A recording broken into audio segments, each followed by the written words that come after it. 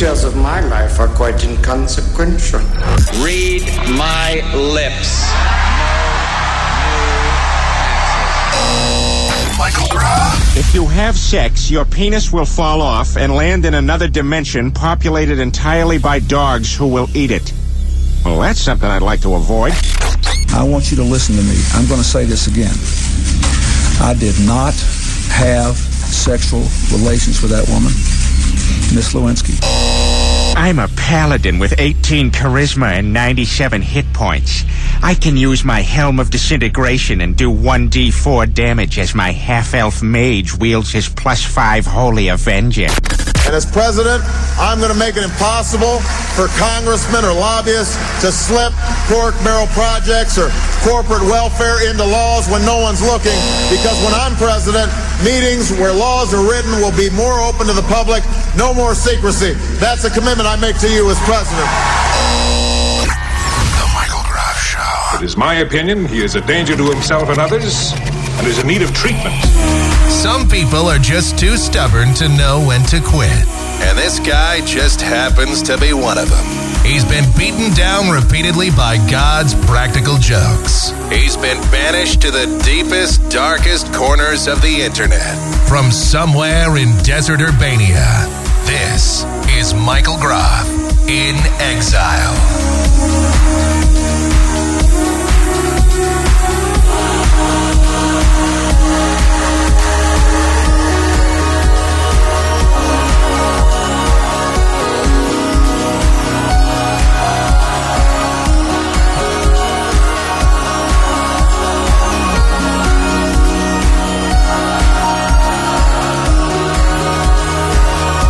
The first show of the new year.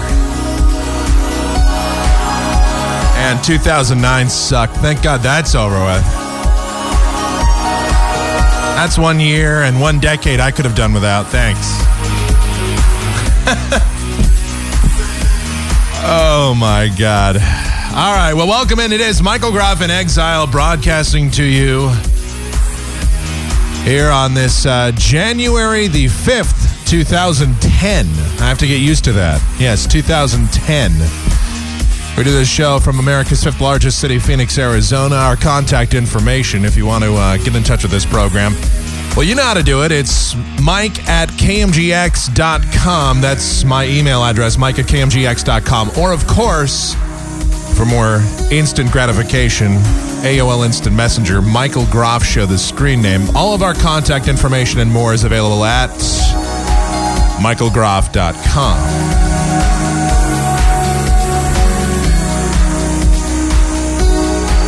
So, I don't know. It's a new year. I'm trying to have a new start. We're trying to put that horrible year that was 2009 behind us. You know, everybody had their year in review. I was going to do, every year I always have it planned to do a year in review show, where I go through some of the stories, some of the things from my own personal life, whatever. We sort of integrate it all into the year in review and play some relevant clips and do all that kind of stuff. But this year, since I didn't do a show for the last 3 months of the year, basically, 3.5 months,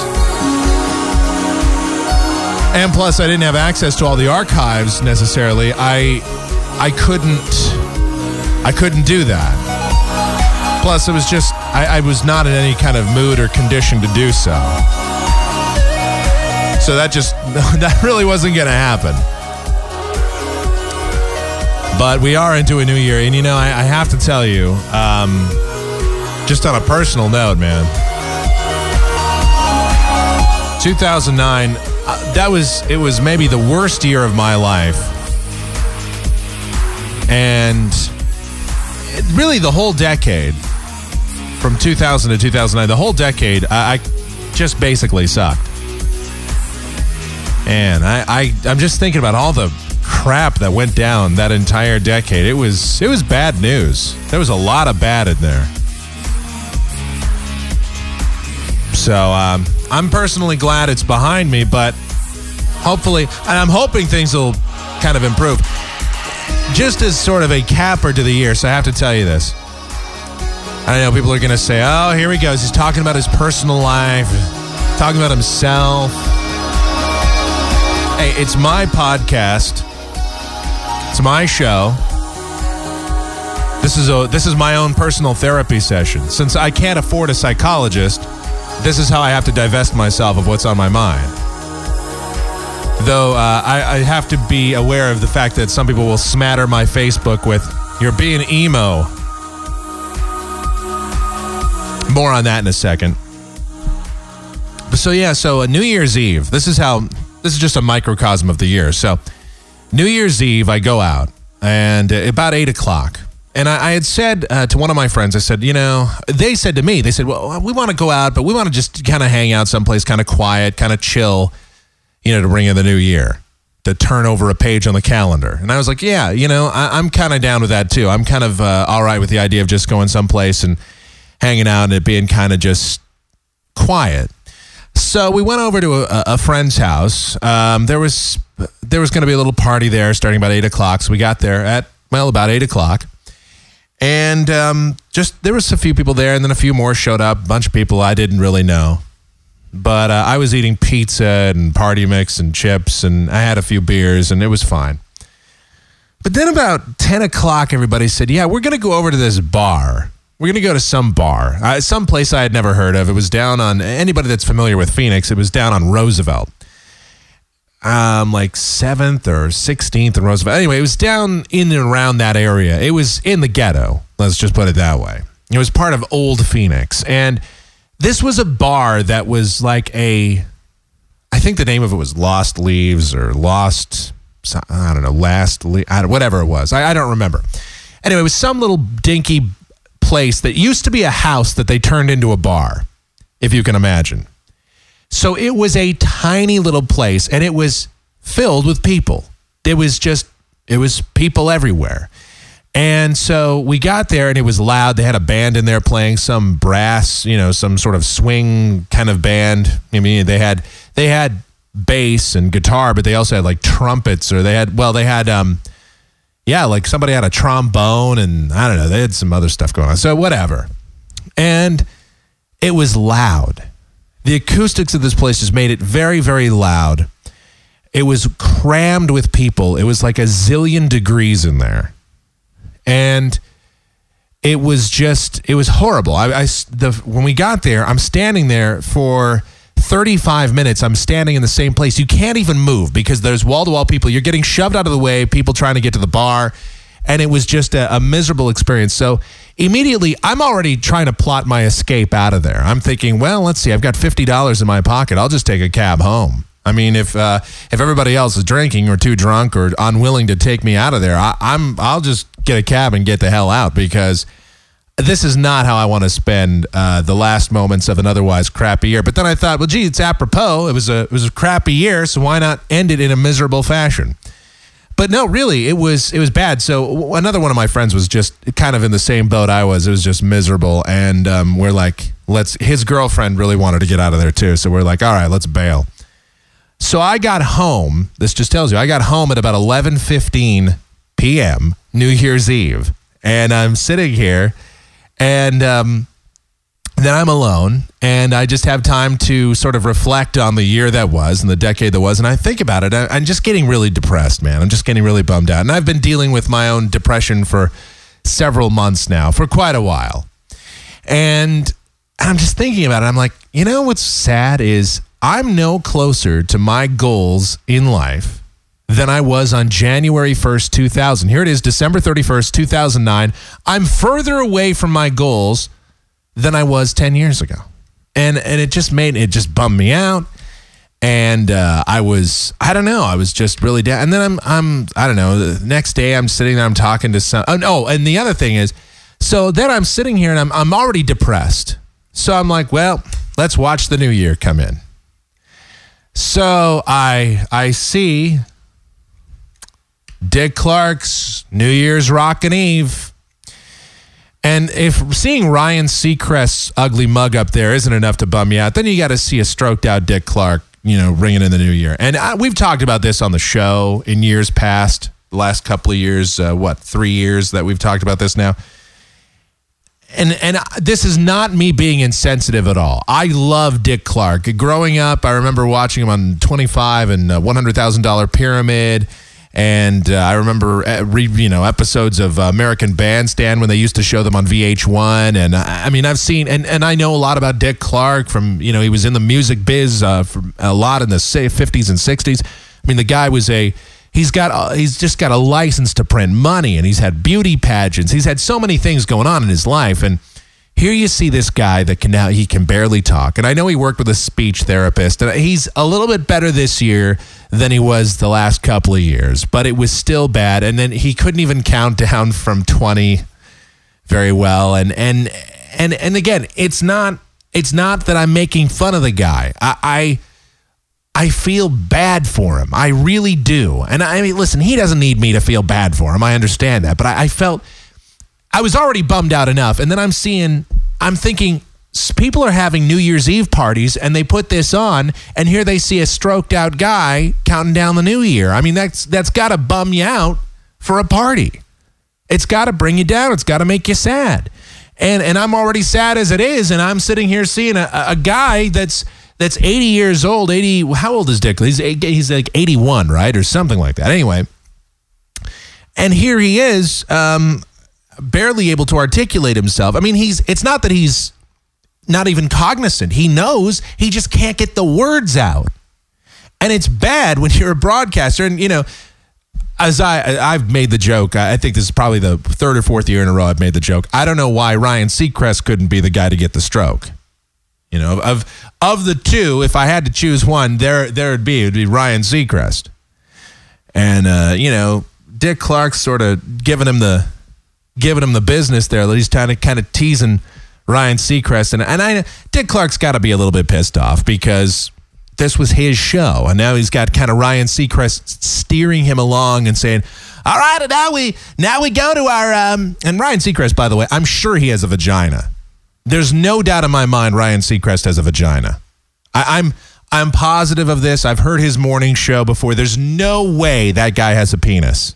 But anyway, so then I'm watching this and I see him do he does the mandatory, the obligatory throw it to Dick Clark to count down. And every once in a while, we're going to check in with the man himself, Dick Clark. And meanwhile, Ryan Seacrest's got to be sitting there going, man, why do we have to throw it to this stroked out jackass? I'm sure that's what Ryan Seacrest is sitting there thinking. And then he's like, whatever, But Dick Clark's losing his empire there to guys like Ryan Seacrest. He's like, you son of a bitch. I'm alive. If I could only articulate myself, if only I didn't have this stroke, you wouldn't even be here. You'd be on Kiss FM counting down the new year. Maybe the guys at Fox would have you counting down the new year. You could have your American Idol shirt on. You ass. But I don't know. Dick Clark, I feel really bad. So sort of a side tangent. But so anyway, I'm dealing with my issues still, obviously. It was just a really tough year for me, a tough decade. I lost my father in the last decade. A lot of death in the family, personal loss, relationships that all sort of went bad, and I'm alone on New Year's. It bummed me out. And I was talking to somebody in the IRC channel, and they said, Mike, maybe you got to see a therapist. You got to go see somebody, see a psychologist or something. And, I've thought about this for a while. And initially, I was going to go see a psychologist, like in October. I really thought about it. I was going to go and do that. And then I sort of thought to myself, well, wait a minute. I know what's wrong with me. I know what my problems are. I don't need to pay somebody $175 an hour for them to tell me what my problem, because I know what's wrong with me. And here's the other thing. I know what I need to make myself happy. I know what is required in my life to have fulfillment. And I know somebody will say you should just be happy anyway. You should be able to find your own happiness from within or whatever. People say that. But there's certain things that every human being needs, or at least there's certain things, I don't know about everybody else, but there's certain things that I need. And they're very limited. It's not like I need $1 million and I don't need a fancy car, a big house or anything like that. I don't need any of that. there's just a couple of very basic things that I want and need to make me happy. The only thing I don't know is how to get there. That's all I don't know that. I know everything else, though. I know what I want and need, and I know what's wrong with me, but I don't know how to get between where I'm at now and what I need and and how to get what I need. Or I don't know how to get what I need. I know what I need. I just don't know how to get there. I guess that's sort of the bottom line to all this.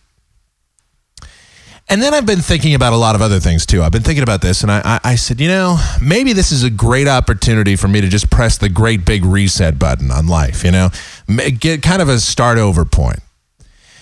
And so I'm looking at my Facebook page the other day, and trying to talk to the millionth person. Well, let me just backtrack a little bit.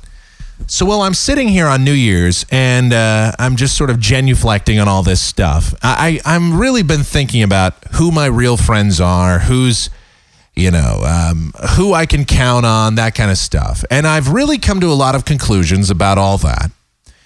And so then I'm looking at my Facebook page and I'm just like, well, this would be a great time to just start over. And I'm thinking about this. Maybe I should just delete my Facebook and MySpace accounts. And I'm really giving serious consideration to this. Deleting that and just handpicking a few people that I want as my friends on there. And by the way, this would not be a snub to the people that are my friends on Facebook, because just about everybody that's a friend of mine on Facebook, I know who they are. There's a couple of people I really genuinely don't know them, but for the most part, I know who they are. Most of the people that are my friends on Facebook are fans. They're fans.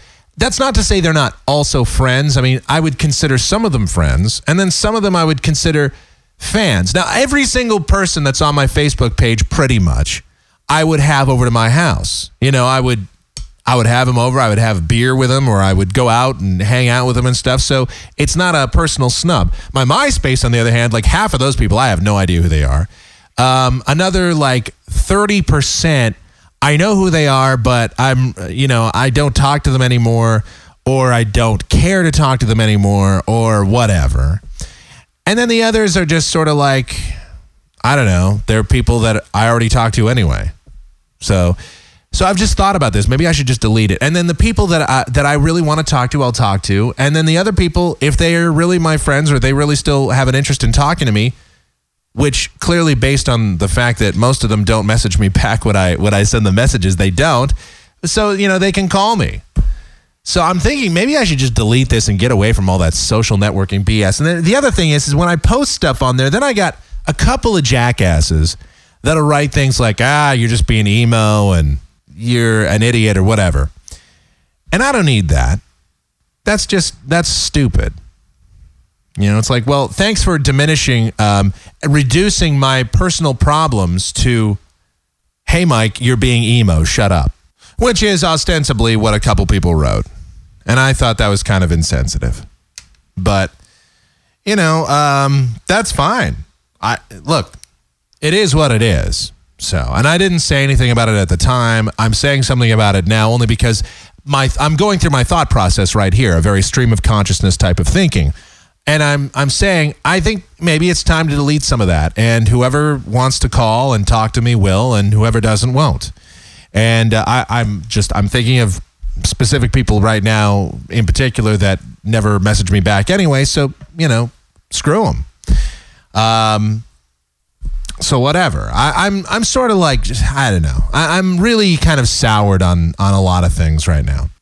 Yeah. So to recap, 2009 started out kind of rocky in my personal life, and then it got good, and it actually got great, and then as great as it got, it turned absolutely horrible. It got just incredibly horrible, and it just kept getting worse.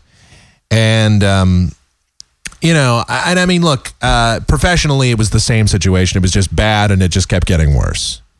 I mean, look, I'm doing podcasts right now. I'm not even doing a live show. I mean, technically I can still do a live show, but since I was unceremoniously ousted from the network that I was a part of, which is something that a lot of you, I'm sure, are aware, since I was sort of unceremoniously ousted, I'm here doing these podcasts, and I do have a server to have a station and everything, but I don't know. That's a mess too. And if I could, I would get off the internet. I would love to have my syndicated show going on some terrestrial affiliates, but at this point, that has not happened. And I'm sure somebody's sitting there right now. I'm sure. Well, Mike, I can't imagine why a show where you're talking about your personal life and your personal struggles wouldn't draw a syndicated audience, why it wouldn't necessarily have broad-based appeal in 50 markets. I get it, but that's not all I do on this show. But listen, this is my own sort of personal time capsule. I treat this show as my own sort of personal blog in a sense. I've always sort of treated it that way. It's a way for me to divest myself about things that I find in the news that I'm interested in. Plus, I do want to be entertaining, and I certainly do want to have an audience, and I certainly do want to talk about stuff that you're interested in, which is why I'm always throwing it open to suggestions. I'm just saying that this show it's about me as well. It's about sort of getting a lot of things out there. Like, for example, I don't know how many of you have really been following, but I got to tell you, my initial reaction, and we really haven't talked about this. I didn't do a couple of shows late last week. Again, it was just depressing, and I was very just tired, and there was just a lot of circumstances, so I couldn't do shows, and I just didn't really get up the motivation and the gumption to do them. And I apologize for that, by the way. I know that many of you are, looking forward to some of these shows, the people that tune in, and I know that, you're kind of wondering what's going on, and I want to get these things out there. It's just sitting down and doing it, and I'm going to try and keep up a regular daily schedule, and I'm sure this show is going to be huge. It's going to be long. We're already 22 minutes in here, thereabouts. And so I have a feeling we're going to be well over an hour on this podcast. But anyway, many of you, I'm sure, have been following some of the recent developments in this Abdul Muttalib, this terrorist that tried to blow up Northwest Airlines Flight 253 from Amsterdam to Detroit. And some of the ways the government has sort of been trying to steer this story and sort of take away from the events that actually happened on the plane. They're also, I think, we're really shirking responsibility here. And if somebody doesn't get fired over this, it's a real travesty of justice. Again, I have to tell you, we have to get into this more, but Janet Napolitano should not have a job. Somebody should get fired over the fact that they screwed up big time on this, okay? There was some major screw-ups going on. Some people really need to lose their jobs over this issue. Some people really need to get fired over the fact that we let a guy that was on terrorist watch lists, a guy that was reported by his own father to the CIA and to a U.S. embassy in Nigeria that he was a terrorist, a guy that had a lot of red flags, a lot of warning flags all around him, and yet he's still allowed to get on planes that are flying into our land, our airspace. How is this happening?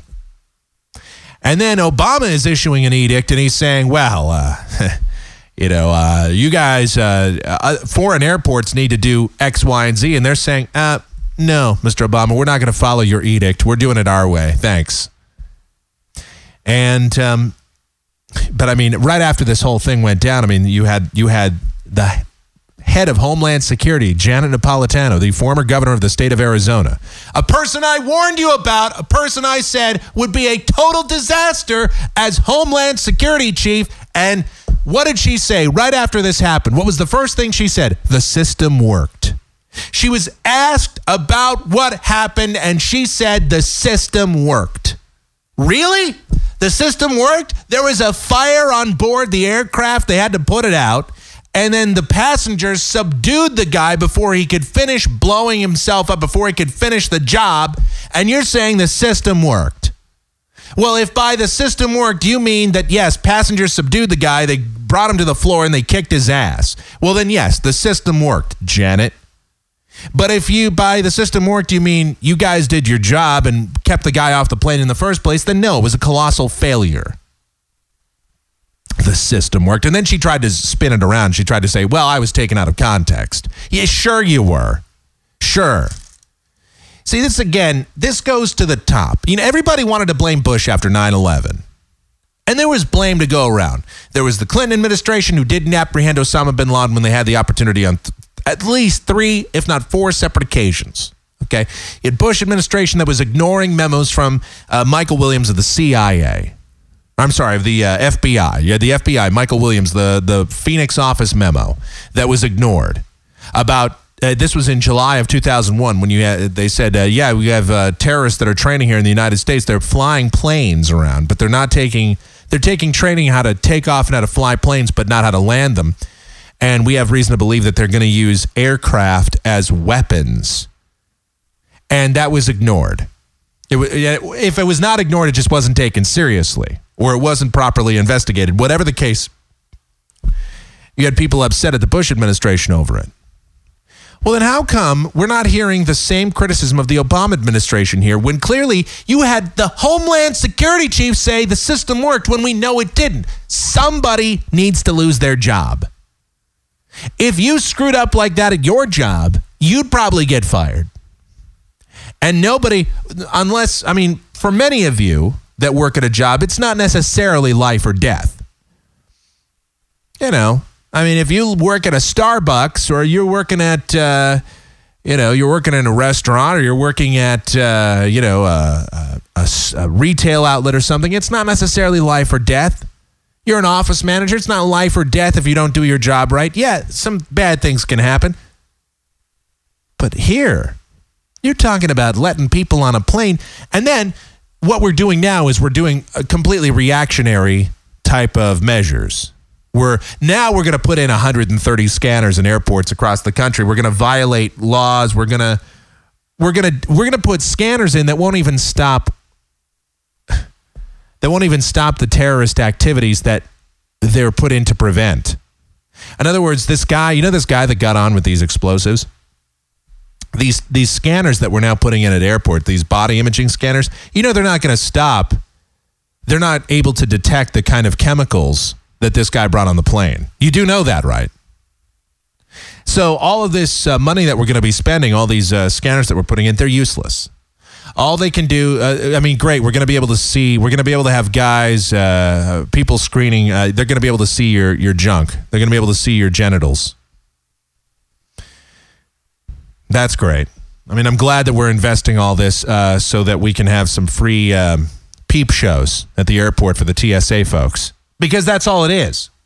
These kinds of chemicals that this guy brought on, those body imaging scanners, they don't see them because those chemicals are not dense enough to be detected. I have a great idea. Maybe what we should do at airports, we should probably do, why don't we take a page from Israeli Air, from El Al, which is the Israeli airliner. You know what they do? They do racial profiling. Well, they just do profiling in general. And if they see people that they think might be suspicious, they pull them off to the side. I know that's not necessarily politically correct. I know we can't be doing that because that might be singling people out. Yeah, that's what you do. In every one of these terrorist attacks, the common theme is Middle Eastern men between the ages of 16 and 40. How many times have we pointed this out? And how many it's like 100% of the time, that's who it is. So maybe that's who we ought to start singling out. And if you got a problem with that, tough. It's like when the FBI does an investigation on one of the 10 most wanted criminals or whatever, they don't take 80-year-old women and put them off to the side and interrogate them. But that's what we're doing here.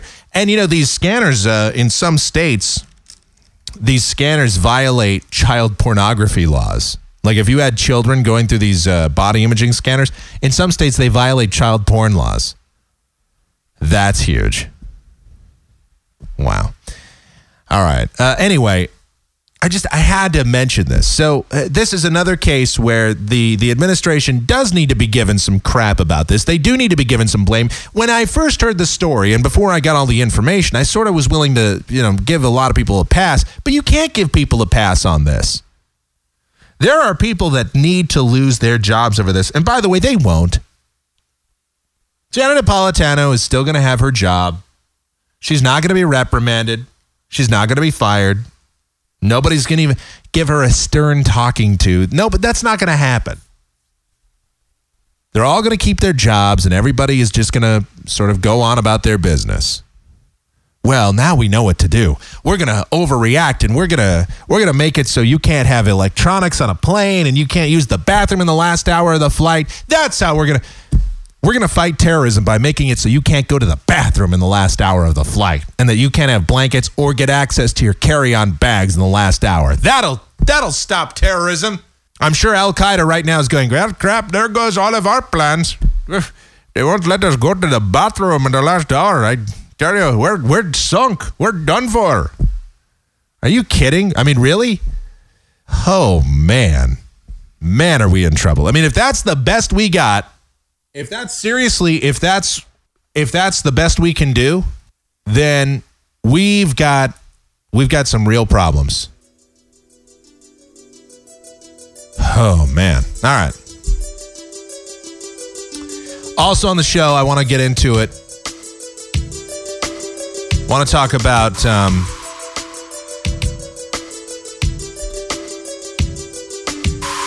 more government news. I love how, I still have to, it's great that we have this new intro for the show and we play that part of the Obama campaign speech where he talks about the government will be open. We're going to have a transparent government, no secrecy.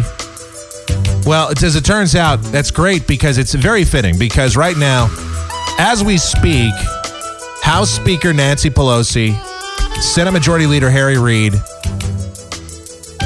they're having secret meetings about getting this health care bill all lined up so that it can pass through both houses smoothly. I thought we were going to have a transparent government. I thought that's what we were promised. And by the way, let's point out that it was just a couple of years ago where Nancy Pelosi said, this is the most ethical Congress. This is going to be the most ethical Congress ever because we're the majority party now. We do things ethically. We do things differently. Really? You do things ethically? Okay. Secret meetings, that's looking good. All right, what we're going to do is we're going to break here. We've got a lot of other stuff too. A judge that's out of control. We got an out of control judge. I love this story. And just a lot of other stuff. The Michael Groff Show Stupid News File. And a lot more. Oh, and Rush Limbaugh in the hospital. Over the holiday, he went into the hospital for chest pain. And we have other Rush Limbaugh related news. Oh my God. And this is just news that makes me mental too. I'll have to talk about it. It's Michael Groff in exile. Gonna take a break and come back. More coming up, folks.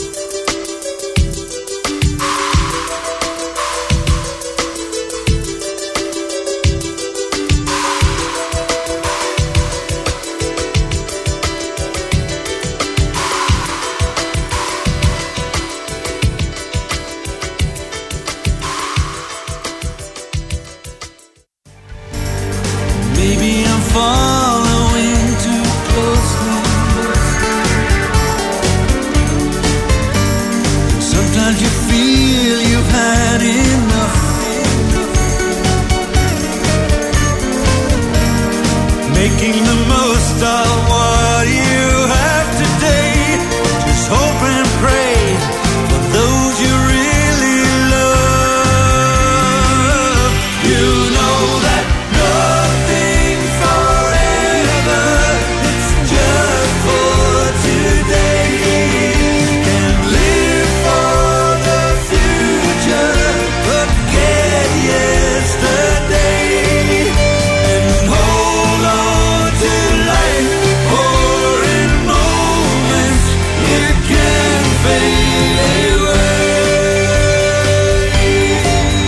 Back with segment number 2 on Michael Groff in Exile for a Tuesday, January 5th, 2010.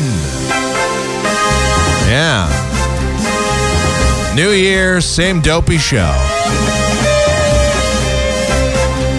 I would use that drop that we used to have where it actually says that. New year, same dopey show in the fancy announcer.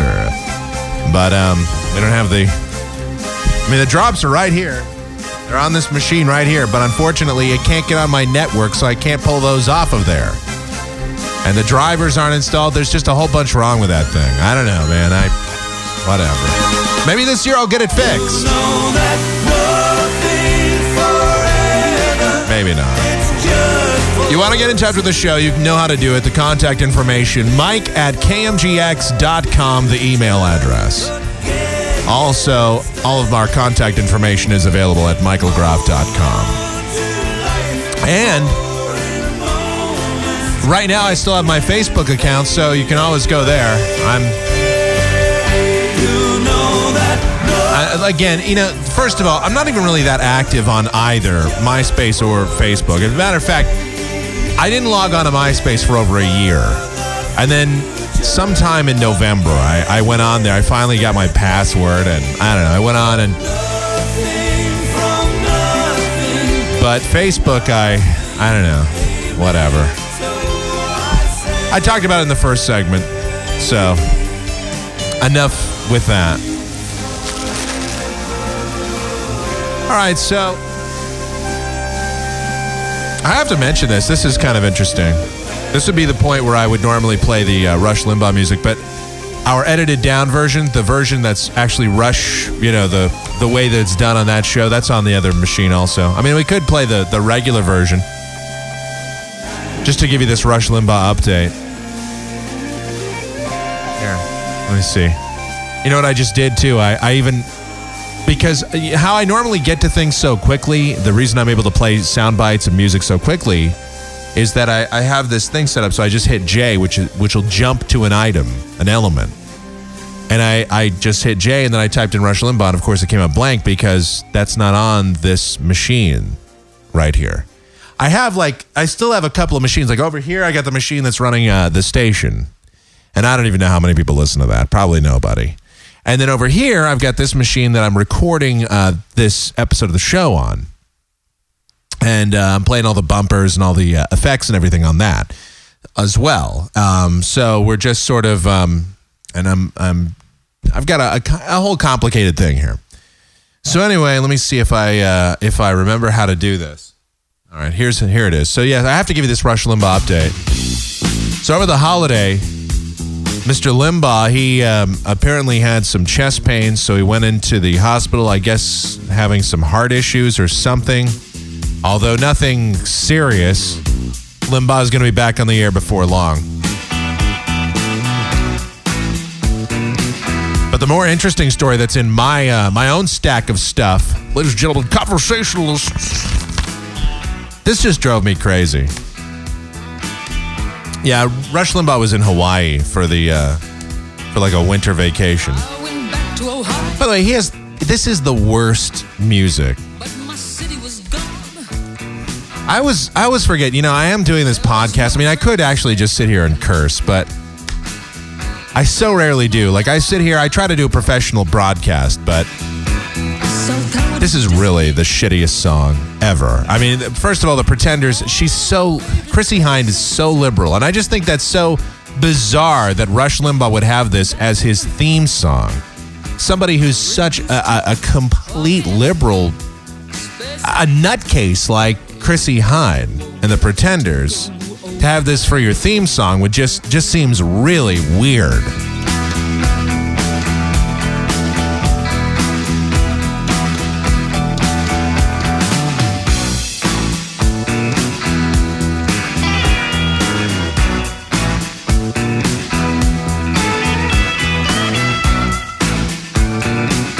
I don't know.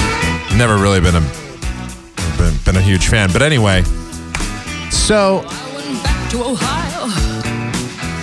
this song distracts me every time too. The weird story, let me see, it's here. Some magazine Media Week. Some magazine called Media Week. I'd never heard of it, but they gave Rush Limbaugh the award of Personality of the Decade. I saw that and I couldn't believe it. Radio Personality of the Decade. Let me see. Here's... It's kind of fun. Here it is. Rush Limbaugh has been named Radio Personality of the Decade by Media Week, which is a leading industry magazine and website. In the December issue, they have the Best of the Decade feature. Let me see what else they have in here. Quote, no radio host or personality comes close to Rush Limbaugh in size of audience or volume of political discourse. The man manages to stay in the headlines no matter who's in the White House or who's gunning for him. That's their commentary.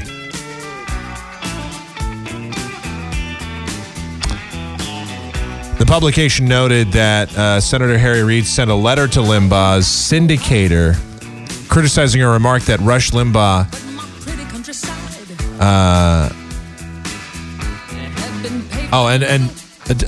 he sent a letter to the syndicator, EIB, and then Limbaugh turned around and auctioned that letter on eBay and donated the money to charity. So he says, of course, Limbaugh says that it's all the opposition that continues to fuel him. Quote, Limbaugh remains cleared on 600 radio stations. His audience falls somewhere between 14 and 20 million weekly listeners. And syndicator Premier Radio Networks pulls in an estimated $50 million in annual ad revenue. A recent CBS Infinity Fair poll found that he's the most popular conservative voice. And there's not a politician, there's not anybody that comes close, according to them, according to Media Week. I have to ask a really honest question here. I don't even know how to put this. If Rush Limbaugh is the radio personality of the decade,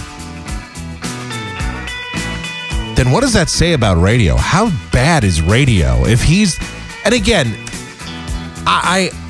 this is a weird dichotomy for me, okay? Because I respect what the guy has been able to do, okay? He's been able to build an empire. He was a failed top 40 DJ. He started, sort of reinvented a show where he talked about politics. And there are a million guys doing that, but they were all doing it badly. And I guess he did it a little bit differently, and he had bits and parodies and stuff back in the 80s when he started doing his show, and even in the 90s for a while. And so the show was somewhat innovative, or at least somewhat creative at the time. Whether you really cared for his opinions or not, whether you cared for his politics or not, yeah. And he certainly rose to prominence. And I have to give props to anybody in the radio biz who's able to parlay what they had into such a huge career like Rush Limbaugh's been able to do. And other guys have done it too. Sean Hannity's done it. Glenn Beck has done it. There's a lot of guys in radio that have a fairly successful syndicated career. Of course, Rush Limbaugh has one of the biggest. And he still pulls some pretty good ratings. And anybody that has a 20-some year, 22, 23-year track record of syndicated success in radio, whether you can't stand the guy or not, whether you like his politics, you hate him, whether you like the guy personally or not, that you still have to give at least some degree of props, some degree of respect to somebody that's able to do that in this business. And let me tell you something. It's hard to hold an audience. It's hard to do a show in the radio biz anymore. Think about it. To be a host in the radio biz, you have to fight through a lot of things. Number one, the commercials. As a listener, as a host, it's hard to fight around the commercials. You're trying to weave in your bits. You're trying to weave in your thoughts around endless interruptions of local news and weather and a bunch of crap that people don't care about. And then commercials, which of course are paying the bills, but then there's all the other local content and promotions and other crap that you have to deal with as a host, whether it's locally or nationally. Now you have to worry about PPM, which is the new rating system that they have in radio. It's called the People Meter. And it's a more sort of instantaneous look at how ratings are measured. So there's constant pressure to be captivating and to be interesting and to hold down that audience. You have to keep it moving along, And it's hard to do. It's hard. And with PPM, they're finding out that a lot of these stations that they previously were doing well because they do diaries still. Where people fill out a booklet with what they're listening to, when they're listening to it, how long they're listening to it, and then they write in comments and such. And they still do that, but they also now have this People Meter, and they're finding out that stations like these Spanish stations don't get the ratings that everybody thought that they did. And they're finding out that some of these talk shows that had such huge ratings, they don't get some of the huge ratings that people thought they did either. And other shows too. And then certain kinds of stations are getting a lot higher ratings, like adult contemporary stations, AC, like light stations, they're getting a higher amount of people, men listen to them a lot, which it was primarily thought to be a female demographic. But now they're finding out that men listen to AC stations as well. Interesting. That's for sure. So... But for Rush, and then you have to fight through program directors and people that are always trying to micromanage the content of your show. You've got somebody that's sitting back there that's sitting on a delay button all the time, just in case you say something wrong or just in case you say something that you don't think is bad, but they don't want to even take a chance with the FCC the way it is anymore. So you got somebody that might dump out what you have to say. Like earlier, when I said the S word, when I said shitty, that would be dumped out on terrestrial radio. I can say it here. I generally choose not to, but they'll say it. People, if you try to, and I'm not even talking about that. If you, on radio, it's so weird, the rules that you have to worry about. One of these days we'll have to have a discussion just about that, just about the weird FCC rules. What you can and can't say, how you can and can't say it. And then each company has their own policy too. And that's weird. And then but on the other hand, so I do give Rush respect for having the ability to get there and to make it work for him. But on the other hand, that show has got to be so easy. I mean, you have your prep that you come in and you do for a couple of hours. You have some sound bites that you line up. Maybe you go back into your archives and you pull some old soundbite. Like, for example, today when I was talking about Nancy Pelosi and Harry Reid, how they were having their secret meetings, their closed-door meetings about getting these House and Senate bills lined up. Well, then what I would do is I'd pull, number one, I'd bring out the soundbite where Barack Obama repeatedly talked about how this is going to be a transparent government. We're going to know what's going on at all times. And I would put that against what's happening now. And then I would go back and I would pull the clip of Nancy Pelosi from last year or 2 years ago where she was talking about how this is the most ethical Congress ever. And I would play those against each other. That's how you do that kind of show that Rush does. It's not a hard show to do. And the way that he delivers it, even if you agree with Rush Limbaugh, I know for me, if when I listen to him, and I don't listen often, but I do listen sometimes. When I listen, I find myself hating myself for agreeing with the guy because he has such a delivery, a pomposity to which he says things. And he has such a way to which he talks and he bloviates about it. Ladies and gentlemen, he takes half an hour to get out one sentence. Ladies and gentlemen, I have to tell you about the most magnificent and wonderful thing. He's such a wordsmith. He has to let you know the size and scope of his lexicon. Ladies and gentlemen, my lexicon is at least 100 billion words, characters, and various other sounds that I'm able to make on a regular basis, and that is why I am able to, ladies and gentlemen, host this program. He's always got to rattle that paper and pound on the desk and pound on the table, and it just boggles the mind. And everything that he says with such authority, ladies and gentlemen. And there's nothing wrong with speaking with authority to at least make it sound like you know what you're talking about, but just the constant capacity. And then takes phone. Larry in Scranton, Pennsylvania. You're on the EIB network. Hello to you, sir.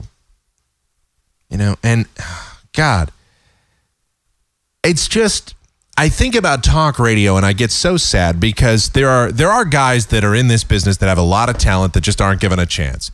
Guys like me are not ever given a chance. That's just not going to happen. Me, how I've always envisioned a talk show, this is the thing. And Rush Limbaugh, I don't know. It just bothers me to think of this guy as the talk show host of the decade, the radio personality, not even talk show, he's the radio personality of the decade. Really? You mean there's not one other radio personality you can think of? Maybe not a certain guy, I don't know, who had a huge radio audience, number one in every market he was on in. He hosted a big-time syndicated morning show. He went to satellite and brought, 10 million listeners over there with him. I don't know, some guy, some Howard Stern guy. You might have heard of him, maybe.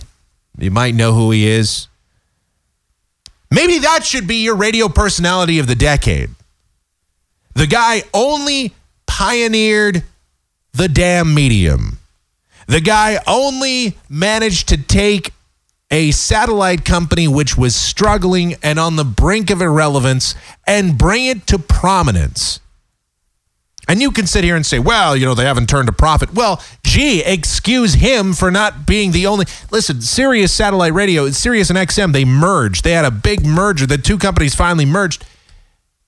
You know, Howard isn't all Sirius. He only brought 10 million people there. It's not his fault that Sirius doesn't know how to micromanage. It's not his fault that they, you know, that they took out such a substantial amount. They got into such a substantial financial strait to start up the company. You know, maybe they'll turn a profit and maybe they won't. All I know is that, to me, the guy is an innovator and a pioneer, and guys like Rush Limbaugh, they do what a million other hosts do.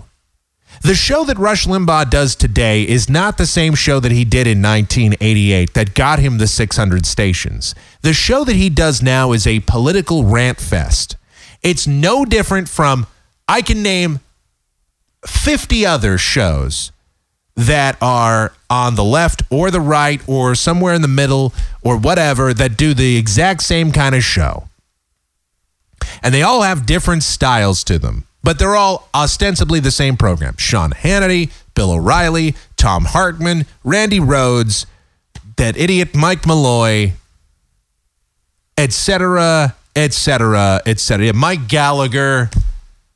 All these people, they all do a similar kind of show. Yeah, they might have different views. Yeah, some might take more calls, or some might take less calls, or some might have more guests on. Yeah, okay, so they have a slightly different personality. But the show, the formatics of the show, is basically the same thing. And very few of these people, they all put on these radio voices. At least a lot of these guys, they put on these radio voices. They don't ever give you insight into their own personality or their own lives. It's sort of just a rant box. Not even a rant box. It's a, I don't know. It's just, it's not necessarily compelling radio. You know, and in some of these shows I do listen to. I listen to Glenn Beck. I listen more out of curiosity to see what other radio personalities are up to and what they're doing. I've heard Glenn Beck. I've heard all the local scrubs that are on in Phoenix. I listen to a lot of guys from other markets. I listen to Bill Handel. There's a lot of shows I listen to in different markets. Believe me, I spend a lot of time perusing around various dials in various markets and listening to various personalities, syndicated, local, whatever. And very few of them are really that good. And that might be part of the problem with talk radio. There's only a few guys that are really pioneers in this business. Guys like Phil Hendry are a big-time rarity. A guy that is truly about satire and parody, and somebody that took an existing medium and really decided to screw with it. That's what I like about Phil Hendrie. That's what I like about Howard Stern. That's what I like about some of these other guys. When I was a kid growing up, the reason I wanted to get into talk radio too, well, the reason I wanted to get into radio, not necessarily just talk radio, but the reason I wanted to get into radio was because I heard a lot of these shows as a kid growing up, and I always thought I could do better. I always heard, when I moved to Phoenix in 1982, I remember my grandma would listen to KTAR, okay, and they had Pat McMahon on there, he was ancient back then. He still does radio today. Thank God they don't have him on regularly anymore. He's just on the weekends and stuff. And yeah, I'm sure Pat McMahon's a hell of a nice guy. I bet he's the nicest guy you'll ever want to meet. But as a radio personality, he was boring back then, and he's a snooze fest today. And guys like that, what they do is they come on the radio. And back then, he would literally have I swear to you, I swear on a stack of Bibles on my father's grave, I swear to you, he had on a vacuum cleaner salesman talking about different types of vacuums. I remember this like it was yesterday. I was 7 years old, and he had some vacuum cleaner salesman on.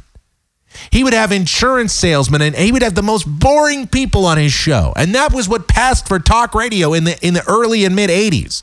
And then the other style of talk radio that was always on that I couldn't stand, and that so many people still do today, is what I like to call, what do you think? Give me a call radio. Here's what they do. This is what sucks about talk radio nowadays. And I've done this rant maybe a million times on my show. Guys will do a radio show and they open up the hour with a brief sort of, well, I was looking at the paper today, and I saw that 90% of women say that they don't call guys back after they go on the first date. They wait for the guy to call. What do you think about that? Give me a call. I mean, guys, what do you do? Do you call women back? Do you wait for them to call you? What do you do? Women, what do you think about this? What do you think? Give me a call. Or they go, well, you know, Nancy Pelosi and Harry Reid are they're having closed door meetings. What do you think this? Do you trust what's going on in our Congress? What do you think? Give me a call. And that's the worst kind of radio you can possibly do. It's horrible. Because number one, if it's a topic you're not interested in, they segment their show so that in segment number one, or in hour number one, we're going to talk about Congress. What do you think? Give me a call about Congress. And then hour number two, we're going to talk about dating. What do you think about dating? And if it's a topic that you're not interested in, then why would you listen for that entire hour? See, a talk show should really be a sort of a free-flowing, stream of consciousness, real kind of thing where people call in and talk about whatever. Yeah, I mean, okay, steer people maybe. If you're truly a compelling host, you don't have to throw out ridiculous questions and get people to call in and regurgitate an answer. If you're a good talk show host, people will just call in and want to talk about what you're talking about anyway. And then if somebody calls in and says something else on another topic, you should be able to be a capable host to be able to handle it in an appropriate way. I can't tell you how many times I've heard this, though.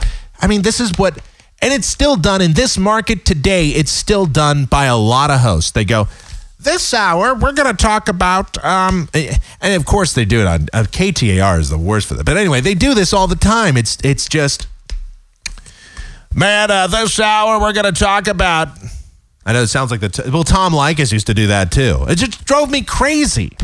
People would get nationally syndicated shows and they do this. Oh, it was the worst. For me, and you know, the problem with that kind of, and people say, well, what's wrong with that? You know, if it works, why not? I mean, so many people have done it, Mike. Is it really that bad? And I say, yes, it's really that bad. It is really that bad. And here's why. Number one, if you don't like the topic for the hour, if the listener is turned off to the topic, they're going to tune out. Number two, there's only 3 types of phone calls you can get in that segment. Okay, or in that style of talk radio.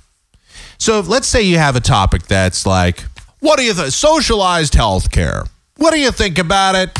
Do Do you like this the idea of socialized health care or not? So you're going to get somebody that calls up. They're going to, all right, Dale in Phoenix, what do you think? Well, I really like this socialized health care. I can't really afford none health insurance, so I really like the idea of socialized health care. So I think it's good. All right. Now, let's go over to Tony in Scottsdale. What do you think? Well, I'm pretty much against it because I don't want to see my health care. I don't want to see my taxes go up to pay for health care, and that's it, period. So I'm against it. And inevitably, there's the third type of caller to those segments that calls up and it just goes off on some tangent that's just, Well, I tell you what, bud, this is another example of the government that's trying to railroad us, and this is why we need a revolution in this country. This Obama nation that we've got here, this is just outrageous. I've had enough. You know what? I got my guns in my truck. I'm going to drive out there. I'm going to overthrow this here government today. That's it. That's the end of it right now. I'm going to overthrow this here government. So that's the kind of calls that you get. So, and I've always been against that. To me, a good talk show, the talk show that I've always wanted to do is got a little bit of everything in it. It's got some bits. It's a host that can do some satire. I'm not saying I'm the greatest or anything. I don't know. I'm just doing a show. I'm just being me. I'm just being real. But I think good talk shows should be real. They should just be who they are. They shouldn't put on some phony voice. They shouldn't put on some phony persona. If you don't believe in something, you don't believe in it. If you believe in something, you believe in it. And you know what? Be passionate. Don't get on the air and be all sleepy about it. I don't mean put on a fake voice, though. I don't mean put up false energy. But I mean, don't be on the air and be a slouch and say, well, I saw today that oil was up to $82 a barrel.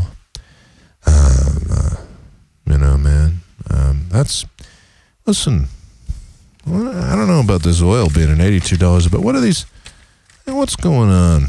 I thought we were going to get lower fuel costs, but I guess maybe it's that cold winter that's driving up the price of oil.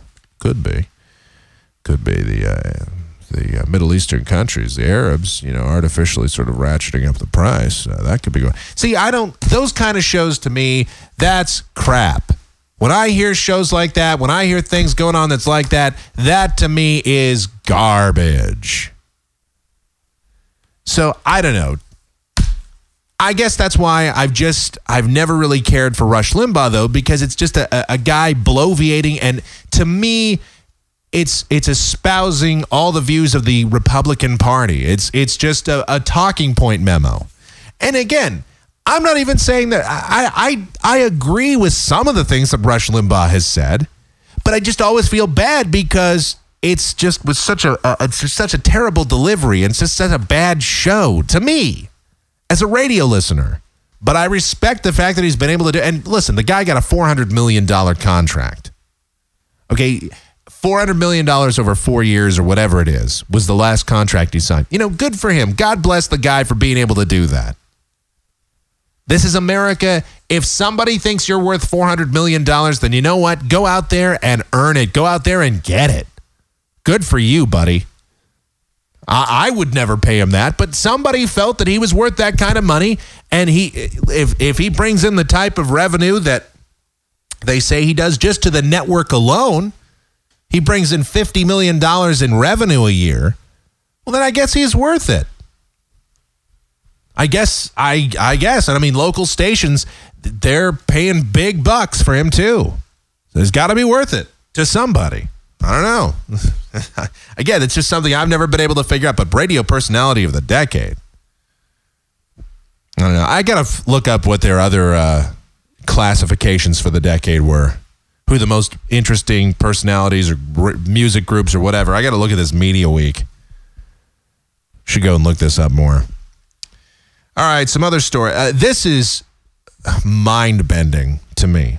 Jeez, I don't even know if I want to talk about it today because this could be such a lengthy rant. This could be such a lengthy take to get into this that I don't know if I even want to do this today.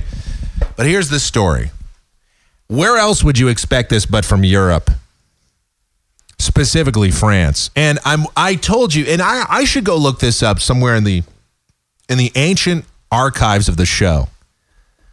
We did a bit about something like this, I think back in 2002 or 2003. And in fact, I think we've done a couple bits about this over the years, where I said one of these days, we're going to have laws against psychological abuse, where we're going to have laws against name calling and against, saying mean things. And sure enough, life imitates art. Check it out. France will become the first country in the world to ban psychological violence within marriage later this year. So if you're in a marriage and your spouse is psychologically abusing you, that can now be a crime, punishable by fines and or jail time in France. And this is a real law. It's passed. It's due to take effect later this year. The new law, which would apply to cohabitating couples, not even married, but cohabitating couples, would see people getting criminal records for insulting their loved ones during domestic arguments. Electronic tagging would be used for repeat offenders. What does that even mean? So what, would you be given an ankle bracelet? Would they put a recording device on you to be listening to see, I don't know, I didn't like that tone. Man, are we getting closer to Big Brother government stepping in or what? You know that France and Europe, these are bellwether places. These are bellwether countries. What that means is as they go, so do we eventually. As they catch on over there, the liberal types in this country are going to want to introduce that. Like people way out on the far left, they're going to want to introduce legislation like that here. Well, we think that because we're already in the political correctness zone here in this country, we already have political correctness taking over. So it's not that big of a leap to think that, maybe somebody here will get the wild hair up their ass and go, this is a great idea. We could stop psychological abuse. Or we could turn into a completely emo society. We could do that. Anyway, electronic tagging would be used on repeat offenders, according to the country's prime minister. Okay. France. Who's this guy? Francos Fillon. Whatever. If it proves successful, it could be introduced in other European countries. Yeah, I'm sure it will be. But critics dismiss the measure as a gimmick, which would be impossible to implement. Well, of course. What are you going to do? How is somebody going to do this? My husband, he called me a bad name. What did he say? Well, when we were arguing the other day, he said, I said, you always leave your socks on the floor. And he said to me, well, you would say that because you're a slob too, and it takes one to know one.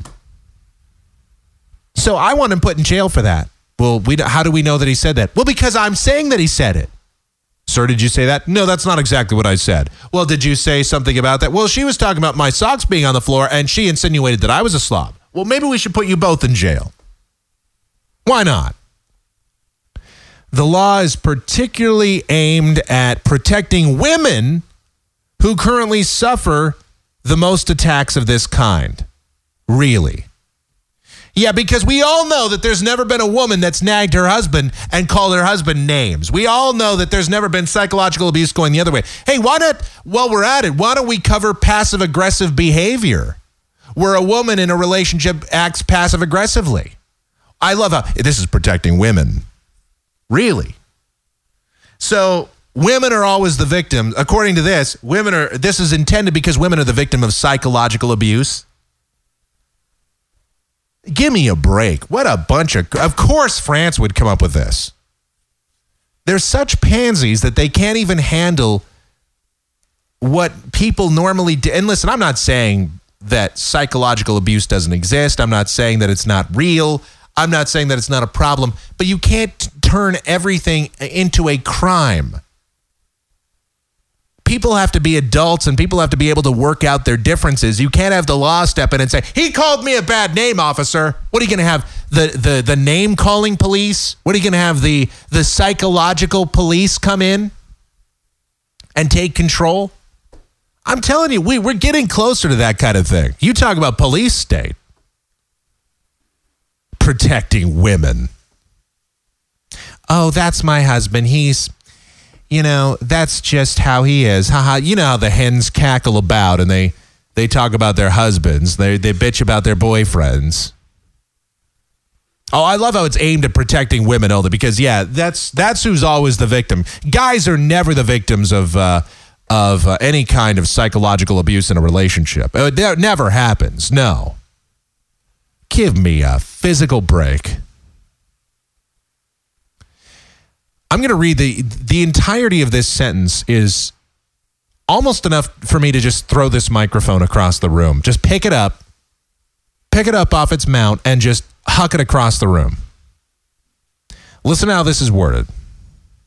The law is particularly aimed at protecting women who currently suffer the worst attacks of this kind, ranging from offhand comments about their appearance to threats of physical violence. Now listen, threats of physical violence, that's almost an actual bona fide crime, okay? So let's not go to the extreme here. Offhand comments about their appearance. Women make that about their guys too. Well, you don't have as much hair as you used to. Ha ha ha ha ha. You're not as young as you used to be, honey. Ha ha ha ha ha. Well, that shirt makes you look fat, honey. Ha ha ha ha ha. People make offhand comments in relationships. You gonna make that a crime? Well, you made an offhand comment. What is that going to be punishable by what? What should we do? 30 days in jail for an offhand comment? If it's a direct insult, 90 days in jail? If it's a comment about somebody's weight, what's that going to be? 2 months, 120 days maybe? What do we do? I'll tell you, how do we set this law up?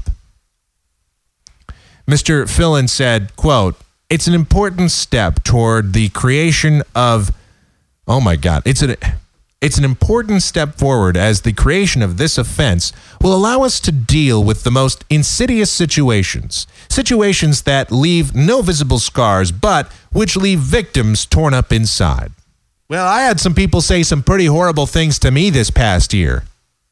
I had some people do some pretty bad things to me psychologically. God, I'd love to see them locked up. Why not? Give me a break. I'm going to move to France. Well, I hate to tell you, but, anyway. This is just ridiculous. He added that his government would also be experimenting with electronic surveillance measures to, quote, monitor effectiveness of restraining orders against a violent spouse. And here's the best. Psychologist Anne Gerard said that squabbling couples will allege all kinds of things about each other, but they won't necessarily be true. That's my point. Well, he called me a bad name, officer. All right, let's go and arrest him. Did you call her a bad? No, I didn't. Oh, well, that changes everything. How do you substantiate this? Isn't this just going to be a waste of time for police and for law enforcement and for a court system that could be spent on, I don't know, real crimes? Maybe. A TV advertising campaign was used last year to try and highlight domestic violence in France. It showed a husband who regularly insults his wife, leaving her mentally traumatized. Well, of course it showed a husband insulting the wife, because it's always the man that's insulting the woman and putting the woman down. We all know that. We all know that it's the men that are the evil people in the relationship and that they're the only ones that are capable of being the abusers, physically or psychologically. We all know that that's the way it always goes down. Thank you, France.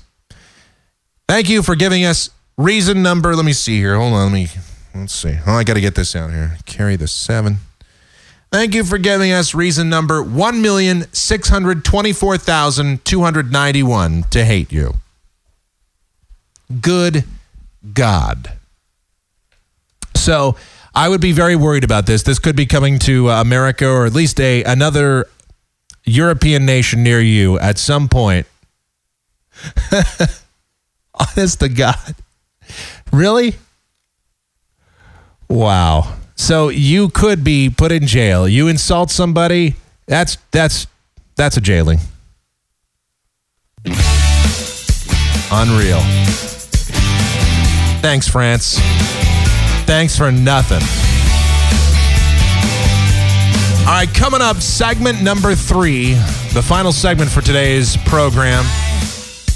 I told you this could be a long show. We're already over an hour. If I'm doing my math correctly, yeah, it looks like we're over an hour already. All right. It's Michael Groff in Exile. Coming back. It's all been done. It's all been done. It's all been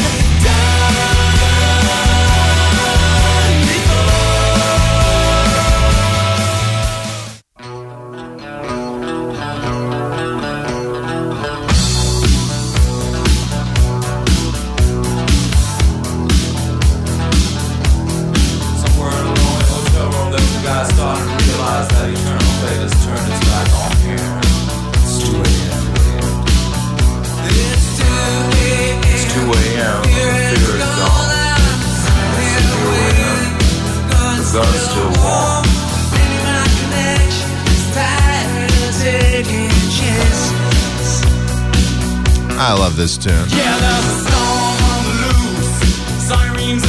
Third and final segment of Michael Groff in Exile for a Tuesday, January 5th, 2010. So far, I haven't screwed up and said 2009. Not yet. Soon, I'm sure.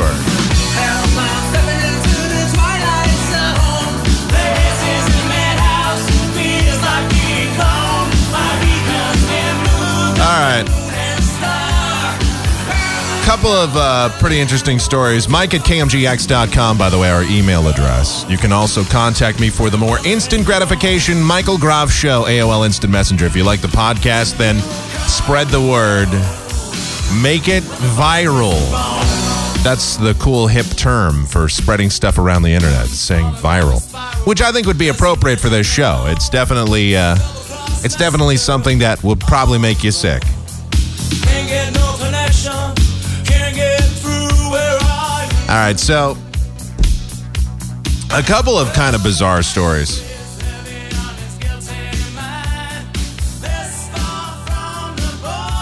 First of all, a man used a large rock to rob a Bellingham shoe store over the weekend, according to Bellingham police. The man, this is what happened. A guy walks into the Red Wing shoe store on 117 Telegraph Road about 4 p.m. Saturday. The employee was closing the store for the day, and then this guy, this genius criminal, walks up and says, "This is a robbery." Employee turns around, he's probably like, "What? Oh man, come on! I'm trying to close up. I'm trying to leave here, man. Couldn't you have robbed the store at a more convenient time?"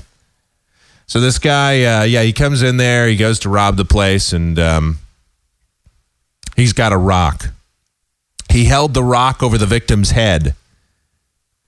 The man took an undisclosed amount of cash and walked out. Now, of course, had this guy had some paper in his pocket, this would have been easily averted. But anyway, on a serious note, I guess, what, you couldn't run away? The guy had a rock over your head? Listen, I'm sure the guy gets paid like $8 an hour. And he's like, all right, you know what, man, just take whatever you want out of the register. Just go ahead. Police were alerted to the robbery by a witness who was in the store's parking lot. And within 5 minutes of receiving the 911 call, several Bellingham police officers found and arrested a suspect. The suspect, 28, was booked into the Whatcom County Jail for investigation of first-degree robbery and possession of a controlled substance. What was that, a giant crack rock he was holding over the guy's head? Anyway, the money taken from the robbery, of course, was recovered, police said. Well, Listen, that's some good news. I was worried about that. All right, and then there's this. And this is an example of a judge that is a little bit out of control. And this is an example, if you're going to spend all the time to go into law school, and you're going to spend all the time that it takes and all the dedication that it takes necessary to become a judge, might want to really think about your policies and your practices in your courtroom. This is from Dickson County, Tennessee, where a Dickson County judge, had a spectator pulled out of the courtroom and held. He was taken away by officers on a hunch that he should submit to a urinalysis for drugs. So this judge, he was sitting there and he thought that one of the guys that was in the courtroom, just somebody that's a spectator, not one of the litigants, not one of the attorneys, but somebody that was there supporting one of the litigants, somebody in the jury box, or somebody in the spectating. He said, "Hey man, I think you might be on drugs. Officers, take him away." The man, let's see here. This is according to a claim filed now in federal court. Benjamin Merchant claims that General Sessions Judge Durwood Moore admitted that he, quote, routinely drug screens spectators in his courtroom if he, quote, thinks they may be under the influence of drugs or alcohol. Moore allegedly called this the routine policy of the court. Merchant says that he was in Moore's courtroom supporting a friend when Moore ordered officers to take him into custody. They grabbed Merchant, allegedly without any evidence of illegal behavior, and then took him to a different place in the courthouse where he was made to submit to a drug screen urinalysis. He was then released from custody when the results came back negative. In response to Merchant's judicial ethics complaint, Moore allegedly said that that plucking suspicious spectators from the courtroom and screening them is part of the routine policy of the court. Moore acknowledged that he had violated Merchant's rights and was censured by the Tennessee Supreme Court's Judiciary Court on May 1st, 2009. So this judge takes a guy in his own courtroom and decides that he might be on drugs, so he has him screened. Of course, it turns out negative. So then the Tennessee Supreme Court's Judiciary Court hears about this, and they censure the guy. And what that means to be censured is if you're a judge and you're brought before these people and they censure you, that's just a bunch of people yelling at you in a courtroom. That's just a bunch of people sitting around and yelling at you saying, you did wrong. You did a bad thing. It's like they all gave him a very stern, sharp talking to. Don't ever do that again. That was really bad. Why not remove the guy from the bench? I mean, you had somebody that's supposed to adjudicate over cases, that's supposed to understand the law. He's supposed to see the role of a judge is to interpret the law, not make their own or not decide what they're going to just selectively do. This is a person that should, of all things, they should know the United States Constitution. You can't just take somebody without probable cause and drug screen them. You just can't do it. Not in a federal courtroom. And the officers that took this guy, I mean, I understand that they're just following a judge's orders. If they don't, they can be held in contempt of the court. But I mean, why would you be a willing participant in that? That's outrageous. The court ordered Moore to, quote, never violate a person's constitutional rights as he did to the plaintiff. Merchant also sued the officers who took him into custody, stating, quote, only a plainly incompetent officer or a knowing participant would have taken place in such unlawful and unconstitutional procedures. So this guy that was taken out of the courtroom he's suing the judge. He's suing the police officers that took him into custody. He's probably going to sue the state. He's going to sue everybody that he possibly can. And, he's going to get something out of it. Now, honestly, what are his damages? Do you really think he has a case here? Do you really think that he should be suing these people? I mean, yeah, his civil rights were violated.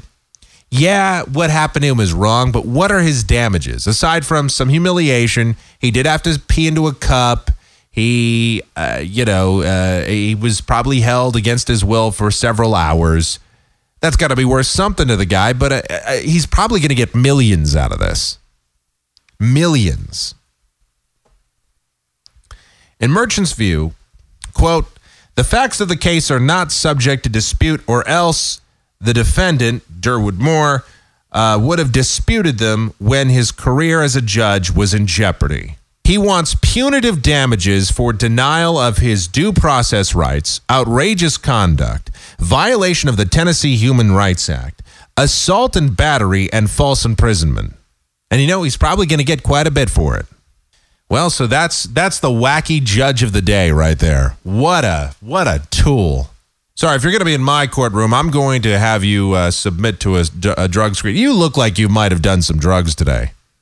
You look like you could be on booze. Well, I'm not. Yeah, well, you know what? We're just going to see officers. Take them away. Absolute power, huh? Absolute power corrupts absolutely.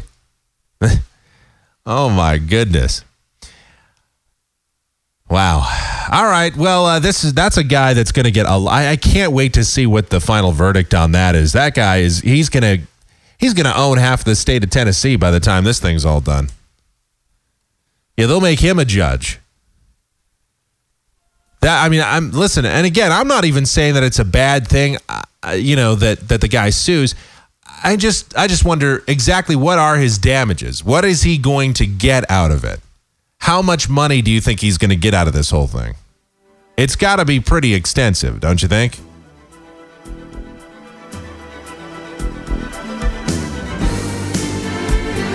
That's my theory anyway. He's going to get quite a bit of dough out of this.